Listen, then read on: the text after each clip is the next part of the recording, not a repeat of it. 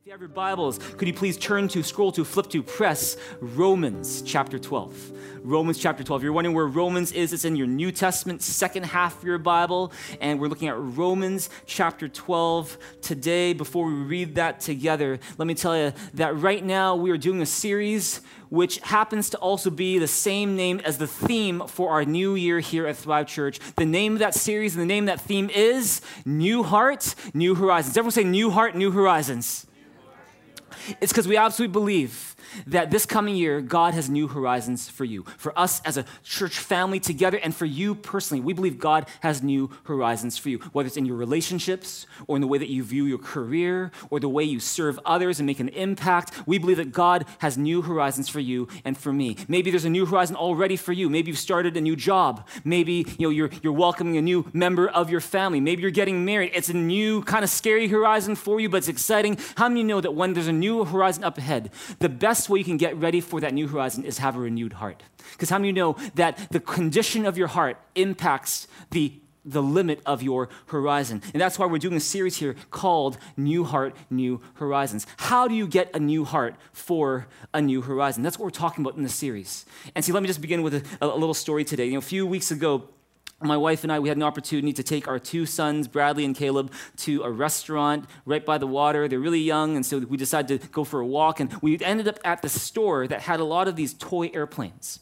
And they got really excited, and so we just thought we'd treat them, and so I got Caleb this rubber seaplane, and he started to play around with that. And for my older son, Bradley, 9 years old, we got him, he loves paper airplanes, and so we got him this plane that's not paper, it's wooden, but you kind of build it, and you're supposed to fly it, and you can kind of fly it a bunch of different times and all that stuff. And so we got home, Bradley was really excited to try his new plane. He opens up the box, he sets it up, and he builds it just exactly according to the instructions. And then guess what happens? He decides to fly it for the first time.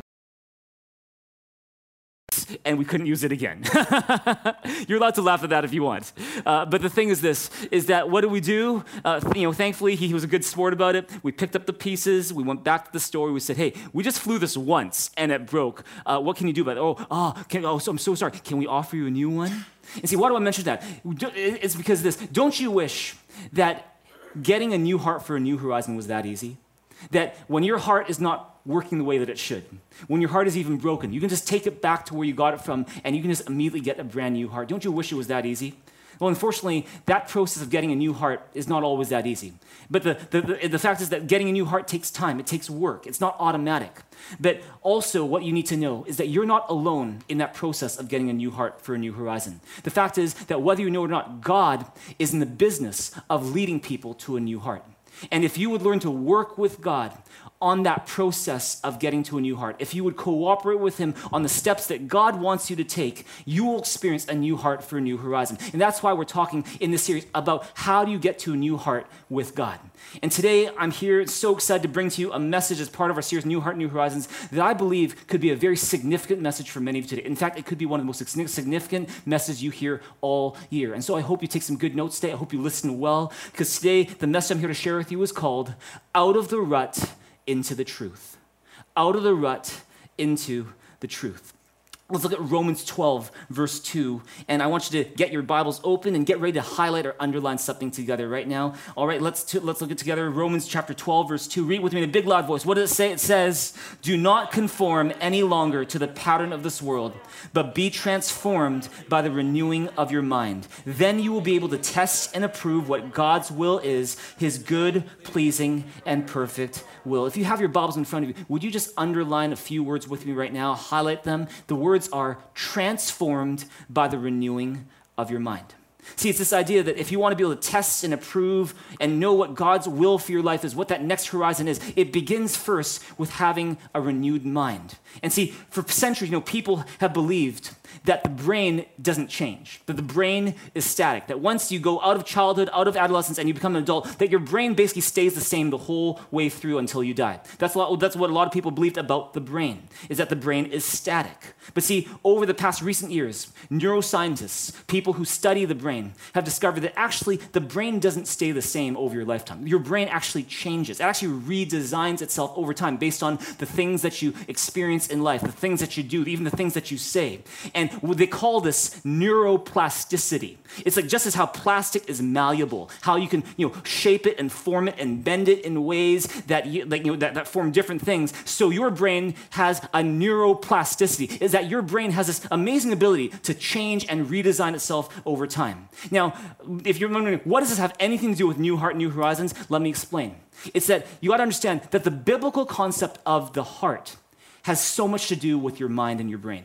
Is that the biblical concept of heart is not just kind of what we think of when we think of heart, like, emoji, heart shape, this is how I feel. But see, the biblical understanding of heart involves so much more. It's not just your emotional center, it's also your mind. It's your intellect. It's your values. It's the way you make decisions, how you process stuff. It's your inner being. It's the core of who you are. When the Bible ever talks about the heart, that's what it's talking about. And see, that's why there's a very strong linkage between your heart and your mind. And whenever the Bible talks about heart, so often it talks about the mind at the same time, almost as if they were interchangeable. Look at Jeremiah chapter 17, verse 10 with me right now. What does it say? Read with me in a loud voice. It says, I, the Lord, who search the heart and examine the mind. There you go. It's the heart and the mind, working together, a link that you can't really separate. 1 Chronicles 28, verse 9, this is David saying to his son Solomon, it says, serve God with a loyal heart and a willing mind. It's that link between your heart and your mind. And so when Romans 12 verse 2 says,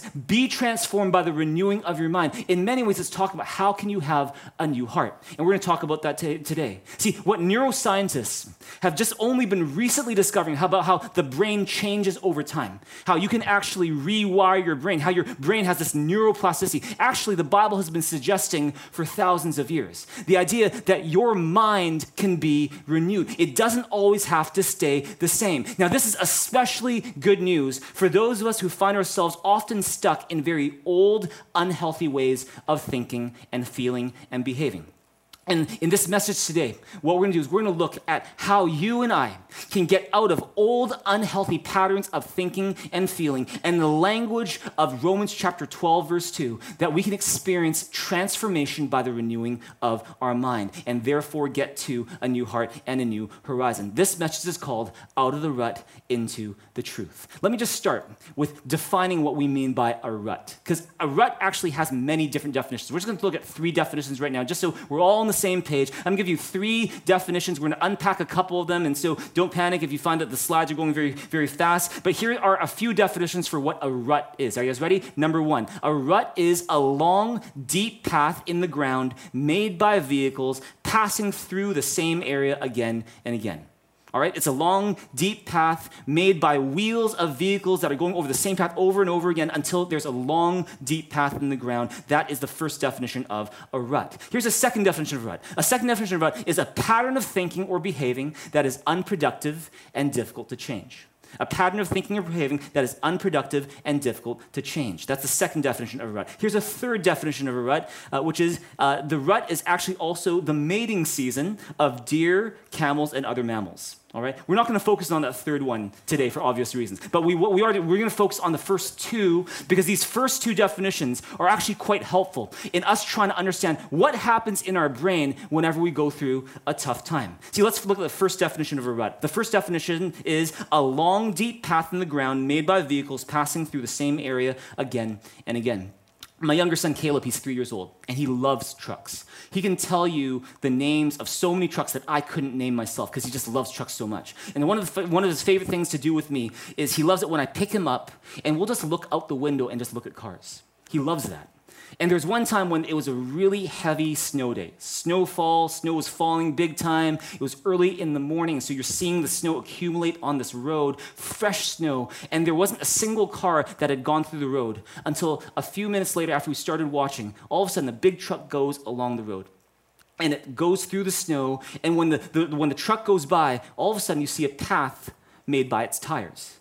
And a couple minutes later, another car came by, and because that car didn't want to maneuver around new snow or slip and slide on the ice, that car decided, oh, I'm going to go on that same path that was made for me. And then a third car came and did the same thing, went on those same tracks. A few minutes later, a fourth car, and then a fifth car, and a sixth car. They came over and over and over on the same path, to the point where after just maybe 10 minutes, there was a very defined path, or what's called a rut in the road, where you could see more and more this increasingly defined path in the road. They say that in Alaska, where it snows a lot more than it does here in Vancouver, that ruts can get really deep, really long, and kind of dangerous as well. Is that they say that where it snows very much in Alaska, that you can sometimes do this, is you're driving in Alaska, and if you hit a rut and your wheels set into a rut, you can actually let go of the steering wheel, keep your foot on the gas, and the car will actually just follow the rut wherever it goes for hours and hours. In fact, there was like a legend has it that there was a sign on the highway of one of the parts of Alaska that says, "Be careful what rut you choose, you will be in it for the next 60 miles." And see, it's this idea that it's a rut. It's a path that is made by something going over it and over it and over again. That's the first definition of a rut. Here's a second definition of a rut, is that it's a pattern of thinking or behaving that is unproductive and difficult to change. See, last week I shared with you about how when my wife and I first got married, we made a big decision, which was to move from Canada, where I grew up, to Taiwan, which is a completely new country for me. And I had to adjust to a new culture, a new country, a new climate, a new language, new customs, and it was a tough time for me. And it was one of those things where I couldn't speak the language, and I didn't really know what I was doing. And if you ever moved to another country before, you know exactly what I'm talking about. And my response after a while to all the different inconveniences and misunderstandings and there's just frustrations I was dealing with was to complain a lot. I complained so much in those first few months that we moved to Taiwan. And it was one of those things where I just complained and complained and complained. Whenever there was a frustrating thing that happened, I'd complain about that. When something didn't go as I expected, I'd complain about that. I'd fallen into a rut, a pattern of thinking that was unhealthy and difficult to change. Now, if you were looking at me back at that time, many, many years ago when I was in Taiwan, I was complaining a lot. You might say, well, yeah, JB's just having a rough time with it right now. Or, JB's just not feeling very well emotionally. But there's more to it than that. See, something was going on in my brain during that time when I was complaining so much. Let me illustrate it to you this way. You see, this is my brain, all right? You can see our best effort at drawing a brain. I know it kind of looks like a gyoza, but this is my effort to draw a brain, and this is my brain, empty as usual, right here. So this is my brain, and I want you to tell this, is that according to neuroscientists, people who study the brain, they say that whenever you learn anything new for the first time, something happens in your brain. That in your brain, what is formed is what's called a neural pathway. A neural pathway. We're using chalk today. Neural pathway. And what a neural pathway is that it's a connection between neurons in your brain that helps you to do something faster and faster the more times that you do it. And so when you learn a new word, or you learn a new exercise like throwing a frisbee or shooting a free throw, or you experience something new in life, a neural pathway is formed in your brain, and it's almost like a new set of tracks that is formed by a car going through a fresh batch of snow. Is that those tracks are created. It's not very defined, it's not very strong, it's not very deep, but that path is created. But the more you travel down that path, the more you keep using that word or doing that exercise or reliving that experience in your life, the wider, the deeper, the stronger, and the more defined that path becomes, to the point where it can become second nature to you, to the point where it can become something that is almost automatic to you.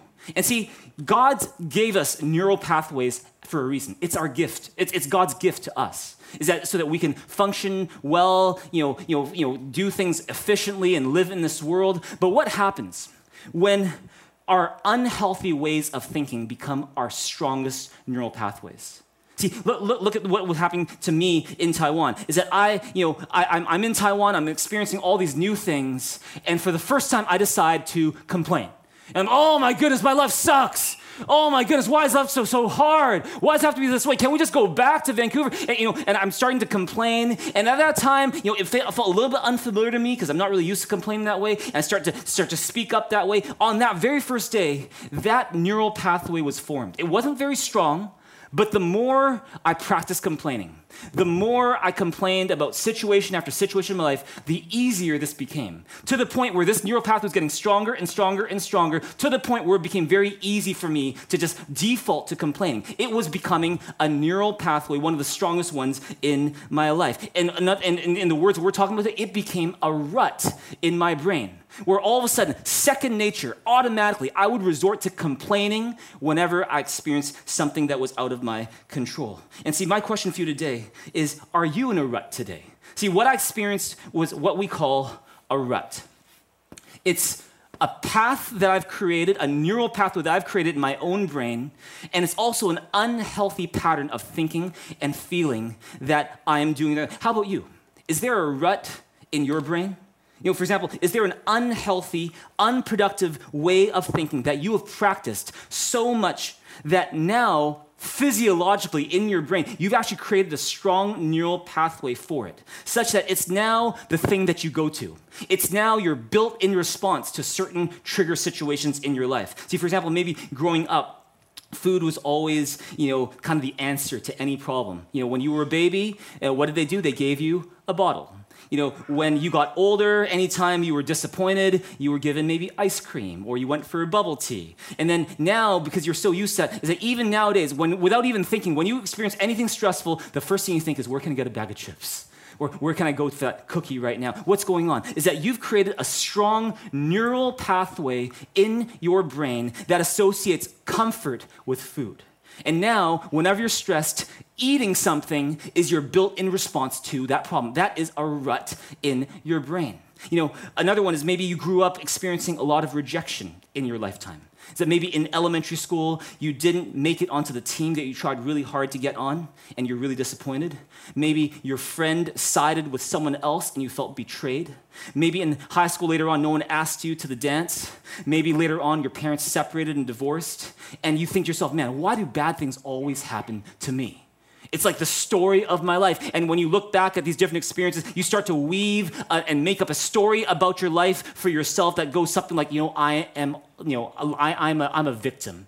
Life is unfair. It's always this way for me. Nothing ever goes my way. That's the story of my life.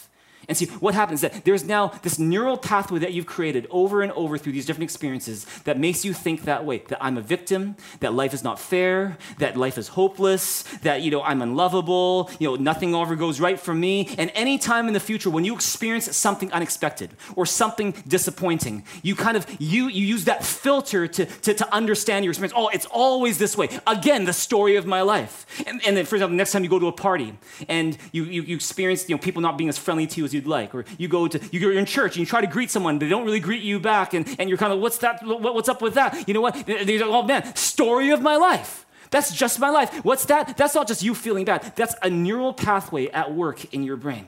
And see what happened. You created a strong neural pathway in your brain where your built-in response is to think life is so unfair. That's a rut in your brain.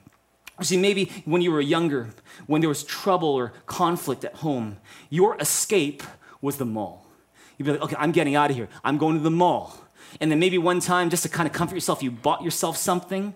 And when you bought that thing, even though it was kind of a superficial thing, you just felt really good about it. You felt like a little bit of a high, a little bit of a thrill, a bit of a release. And what was going on in your brain? That your brain was releasing something, a chemical called dopamine. Maybe you've heard of that before. Dopamine is like the feel-good chemical that the brain produces, which says, oh, that felt good. Do that again. Oh, that felt good. Let's try that again. It produced something in your brain called dopamine, and it made you want to, build that habit even more. So whenever you're stressed, you go back to the mall. You maybe go to a different store. You buy something even more expensive. You're like, oh, that felt really good. Maybe not as good as the first time, but so let me buy something else. And you maybe go online, you buy, and you can almost track the ups and downs of your life just by looking at your bank statement. And what is that? That is a rut in our brain. You formed a neural pathway in your brain that thinks, are you stressed? Go buy something. Are you stressed? Make a purchase. And see, that's a rut in our brain. Or maybe for you, this is one of those things where one day you were feeling kind of empty and bored, and you maybe finished a day of work and you're kind of tired, and you're on your screen, you're on your phone, you're on your computer, and you stumble upon some photos of people not wearing very much clothing, and it was like, oh man, and it kind of piqued your interest. You're like, wow, all right, that's interesting. All right, let me keep looking. Oh wow. Oh, wow. And you know what? You experience that dopamine high, and then you keep searching a little bit more, and then you stop. The next day when you're really stressed, you're like, how can I get some kind of release? Well, you know what? Let's go back to that same site. You go back on the same site. And now the high from the dopamine is not as big, so you start searching for a little bit more, a little bit more. Now it's not little clothing, now it's no clothing. Now it's not just no clothing, now it's just like it's actual sex. And now you're looking at different videos that you probably don't want other people to know about, and so you kind of hide it on your own. But then you also find yourself at the same time trying to get out of stuff so you can spend time doing this. And what's going on is that you've created in your brain a neural pathway that thinks my escape is porn, my salvation is porn. And see, it's one of those things. What is going on in your brain while all this is happening? Your brain is starting to think, okay, food is my comfort, shopping is my answer. My life is unfair. Life is meaningless. Porn is my escape. What is that? That is called a rut in your brain. And see, maybe it's one of those things where when you go to church and you hear a hopeful message, you're at first couple hours, you feel great. You're like, oh man, yes, praise God, the best is yet to come. But then why is it that I go back home and I just feel crappy all over again? I feel depressed all over again. I feel the need to eat all over again. I feel the need to complain all over again. I feel like life is meaningless all over again. Why? Is it because God is not there? Is it because God doesn't exist? Is it because God's word is not powerful? The hope that we have in Jesus isn't real? No, it's none of those reasons. You know why? It's very simple. It's because you've created a neural pathway in your brain where it's about looking to something else for satisfaction, or a neural pathway in your brain that thinks life is so meaningless. And it's such a strong neural pathway that it's actually stronger than any other pathway that talks about look to God for hope. And see, what is that? It's what's happening in our brain. That is a rut in our brain. Here's a question for you today. What is your rut? Because the fact is, we all have ruts in our brain. The good news is this, though. You don't need to stay stuck in your rut. God has made a way for us to get unstuck, to get out of the rut and into the truth. Look at Romans 12, verse 2 once again. Read it with me in a loud voice. What does it say? It says, do not conform any longer to the pattern of this world, but be transformed by the renewing of your mind. See, what's it saying? It's saying basically that your mind is not set in stone. It doesn't have to be. Our brains are not fixed. Just as we can wire our brains to think unhealthy, destructive thoughts, we can also, with God's help, rewire our brains to think healthy, positive thoughts as well. And when you think about something differently than you used to, you think about something differently for the first time, or you choose a different way to respond to a problem, you know what happens? Is that you form a different and new neural pathway. And the more you practice that new way of dealing with the problem, that new way of thinking, that new way of living, that new way of approaching that issue, the more you do that, the stronger this pathway becomes, and the less you use the old pathway, the weaker the old pathway becomes, such that over time, what can now become your more and more second nature automatic response wasn't the old way, it's the new way. It's because God has given us the ability to rewire our brain, i.e. renewing our mind. Amen. And see, here's the thing, is, this is what neuroscientists call neuroplasticity. It's what the Bible calls renewing your mind. It's about rewiring your brain, renewing your mind. How do you do that? How do you get out of the rut that is in your brain and my brain? Well, here's how you do it. You replace it with the truth. Let me say it again. You got a rut in your brain. The way that we get out of the rut is we replace the rut with the truth. We replace the rut we've created with the truth of God that sets us free. See, ruts keep us in bondage, but God's truth sets us free. Let me end today by sharing with you just two examples from my own life where I was in a big rut. And I believe that by God's truth, I was able to get out of that rut by his grace and by his power in my life. I talked about Taiwan and how it was a tough time, especially that first time when we moved to that new country for me.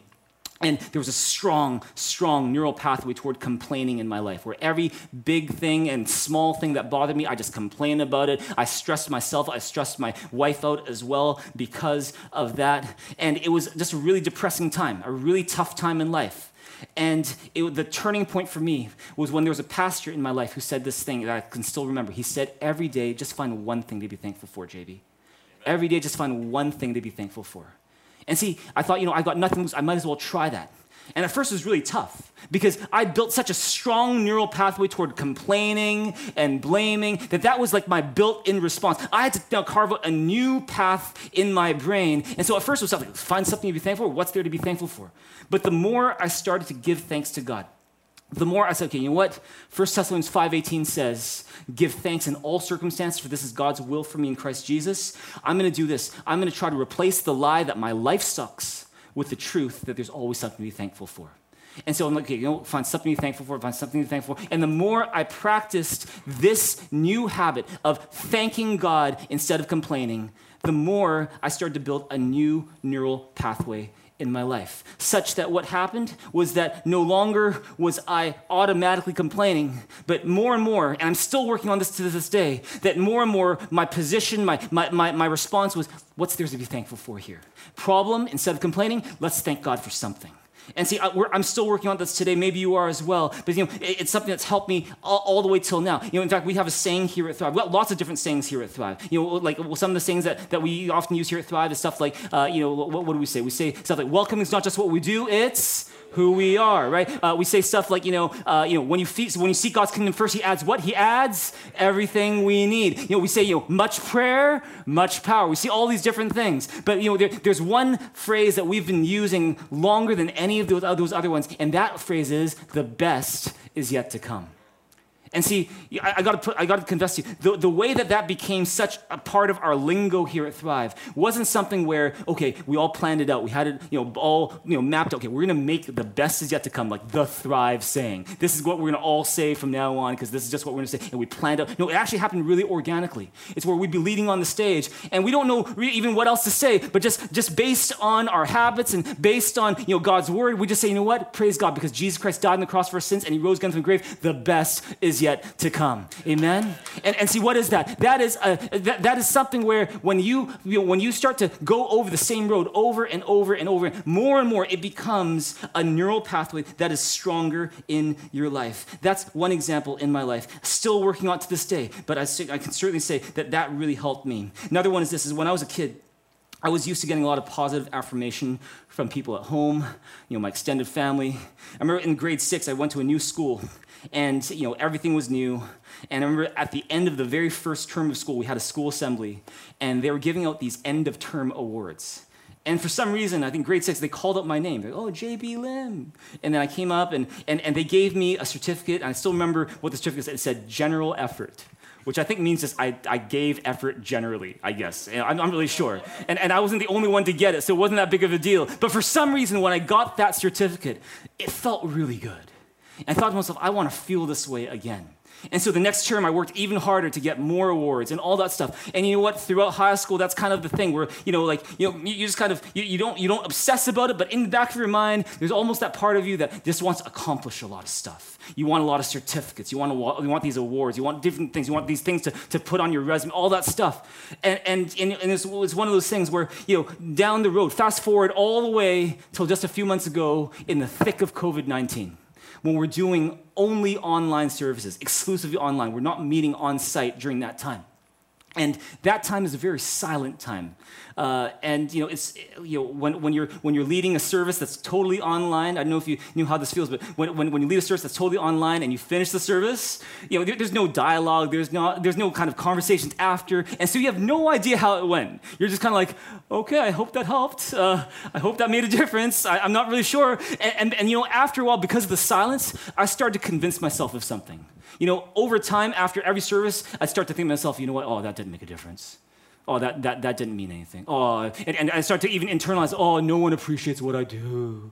Oh, everyone takes me for granted. And you know, all of a sudden, I start to say that more and more in my mind to myself, that it became a neural pathway that I was almost defaulting to after each service. And to the point where, you know, one day I'm listening to a podcast by a pastor that I respect. And as I'm listening to this podcast, I realized that I had actually created a rut in my brain where my default position, my automatic response whenever you know, I experienced silence was to think the worst and think, oh, no one appreciates me. And I said, you know, something needs to change. Something needs to change. And, pursuant to some advice from that podcast, I decided, I need to go home and I need to think this one through.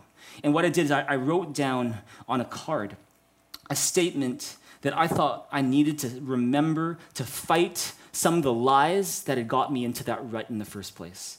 And whereas, the lie that I'd started to believe is, no one appreciates what I do, this doesn't make a difference. When I would start to do that, I put down on this card a statement that I believe was the statement of what is true. And I wrote this down. I said, what I do matters to God, and what God thinks matters more than anything.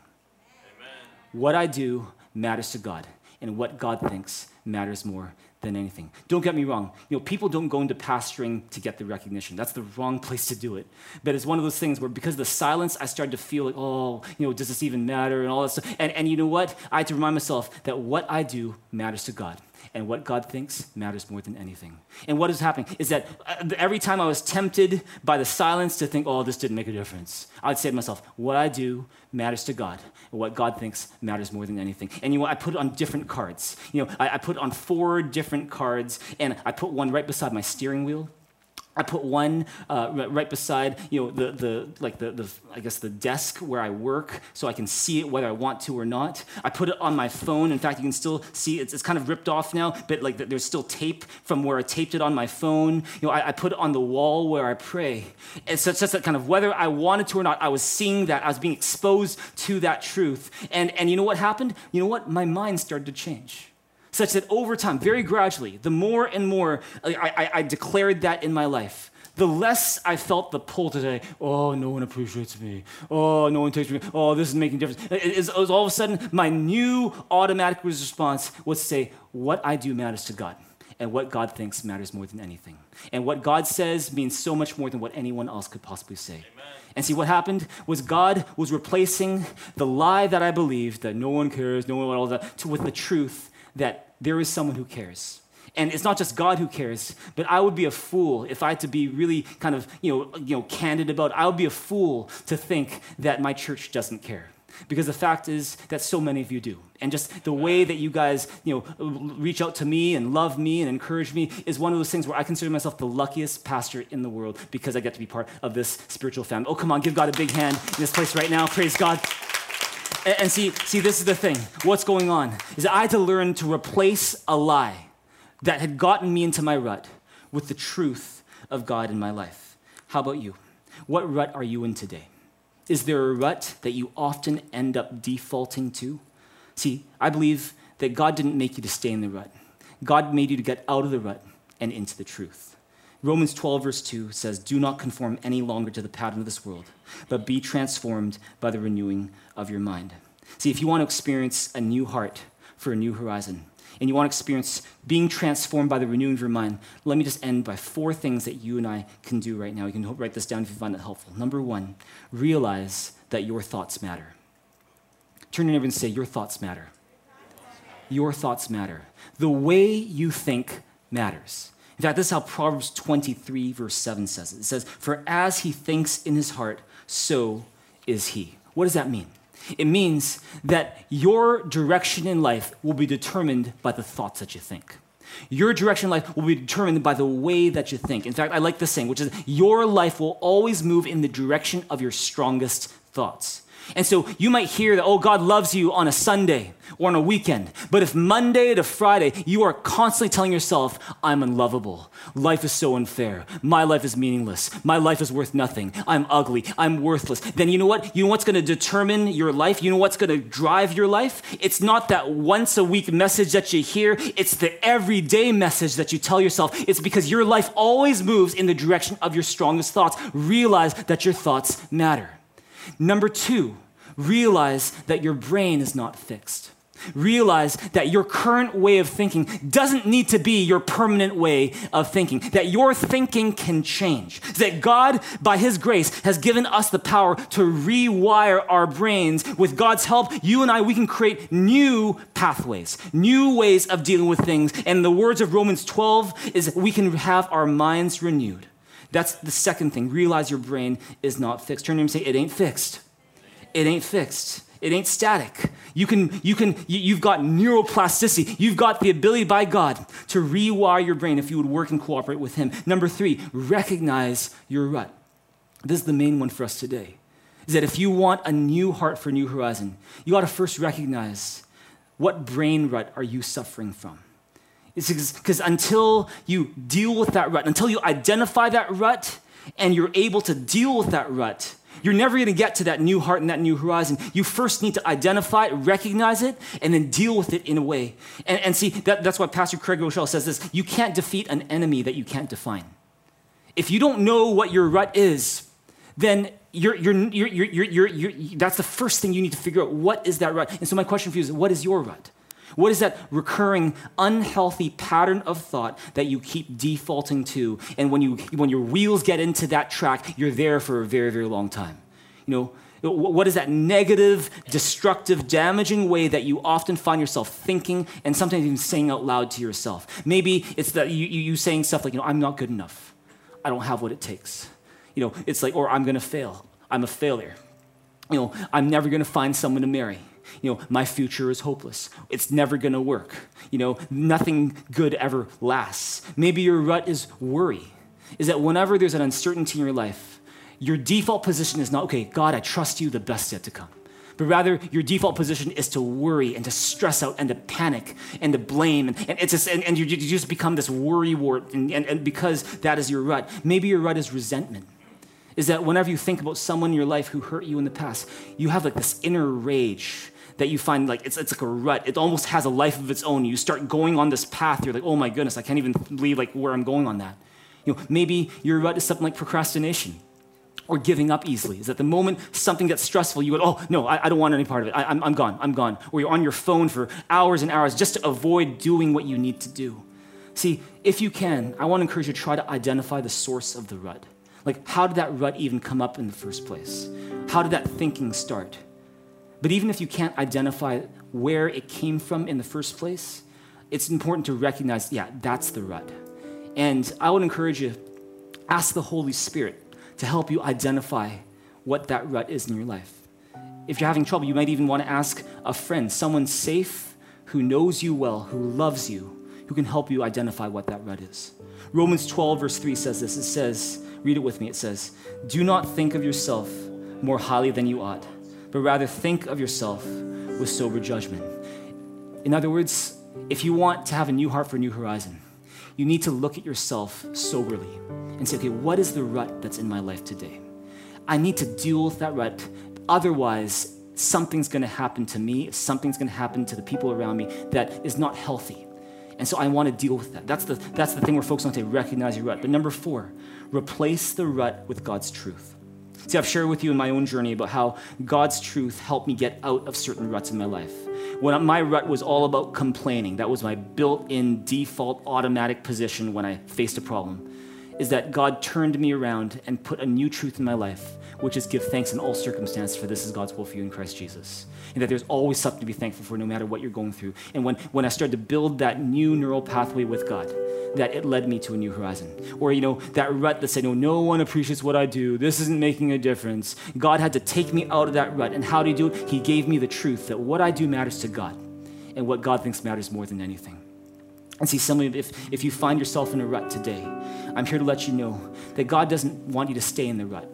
God didn't make you to be stuck in the rut. God made you to get out of the rut and into the truth. Next Sunday, we're going to look at how you can replace the rut in your life with the truth of God. And I want to encourage you to come back next week for this, because you do not want to miss this. In fact, this message is almost like a 2-part message. Today we're talking about recognizing your rut. Next we're going to go in depth on how do you apply the truth to the rut so you can get out of the rut. And so if you found this helpful today, make sure you come back next week. But let me just end with one last verse, Psalm 40, verse 2. Would you read it with me together right now? What does it say? It says, he lifted me out of the slimy pit, out of the mud and mire. He set my feet on a rock and gave me a firm place to stand. The guy who wrote the psalm wrote this centuries ago, thousands of years ago. But this same verse can describe the kind of process that God can get us through when we're stuck in a rut, is that he can lift you out of that pit. He can get you out of the mud and mire of that rut and set you on a new path and set your feet on a rock and give you a firm place to stand. And the biggest rut that you and I have ever had to deal with is a rut called sin. A rut called sin. What is sin? Sin is that attitude and that propensity in us to want to do things our way, not God's way. Sin is when we say, God, to hell with what you think, I'm going to do things the way I think. And sin is our choice to rebel against God. The Bible says all of us have sinned. In big ways, small ways, we've all done it. And the Bible says that because of our sin, we can't have anything to do with God because we've run away from God. We've separated ourselves from God. The Bible even says the wages of sin is death. In other words, because of our sin, we can't have anything to do with God. Not now, not later, not on earth, not in heaven. God is holy. We're not holy. God is perfect. We're not perfect. God is good. We have the ability to do good, but we often don't. And so we're just completely separated from God. Can't have anything to do with him. But the amazing, one-of-a-kind, only one in the world message of the Bible is that when we couldn't reach God, God reached for us. Amen. That God loved us enough, said, I don't want to be away from you for eternity. I don't want to be apart from you because I love you. I made you. I want to do something about it. And so what did he do? He sent Jesus Christ to live the life that we couldn't live, to meet all of God's requirements. And then Jesus died on the cross to pay for our sins so that we could have forgiveness of our sins. The death that we were supposed to die, Jesus died in our place. And because of that, there's forgiveness of sins. Because that when we place our trust not in what we do and how good we think we are, and we give God our resume and look at all that accomplished and say, that's why you should forgive me. No, it's that God I sent Jesus Christ, the only perfect one, to die on the cross for you. And when we receive that, when we accept that, that's when we're forgiven of our sins. And God not only forgives us, but he invites us into a relationship with him, not based on what you do, but based on what Jesus Christ has done for us. And when you receive that, the Bible says you become a child of God. You become a citizen of heaven. You become a part of his family. And you have the hope of eternity that's stronger than death. And I'm here to tell you this, is that if you're here and you're kind of new to church and you're kind of like, what's my next step here? I want to get out of my rut, but how do I do so? Can I tell you, you don't have to do this alone. This is not a one-person battle that you're fighting. God is here. He wants to help you fight that battle, to get you out of the rut and into the truth. And the way you do that, the first step you take is to ask Jesus Christ to forgive you of your sins. That's the first step. And if you've never asked Jesus Christ to forgive your sins, I want to give you an opportunity to do that just now. It's really simple. It's about praying a simple prayer. It's not so much the words you speak as the attitude of your heart, but it's about asking God with a humble heart, God, would you forgive me my sins? And I thank you for Jesus. I thank you for what he did on the cross for me. And if that's you and you realize you need to do that, we want to give you an opportunity to do that right now. And when you have that in your life, you have the greatest friend to help you through this rut that you're going through, to help you get out of the rut and into the truth. And so with that in mind, we're going to do this right now. This is not between you and your neighbor. This is between you and God. I want to give you an opportunity to respond to God right now. And if you're here and you realize that you need to ask Jesus Christ to forgive your sins, then why don't you do this? Those who are on site, with every head bowed and every eye closed, if you realize that you need, to ask Jesus to forgive your sins, online family, we're going to get to in just a minute, but if you realize that you need, Jesus Christ to forgive your sins, and you want to ask Jesus to do that, why don't you just do this? Why don't you lift your hand to God right now? It doesn't concern your neighbor. Don't worry about them. This is between you and God. Would you lift it high?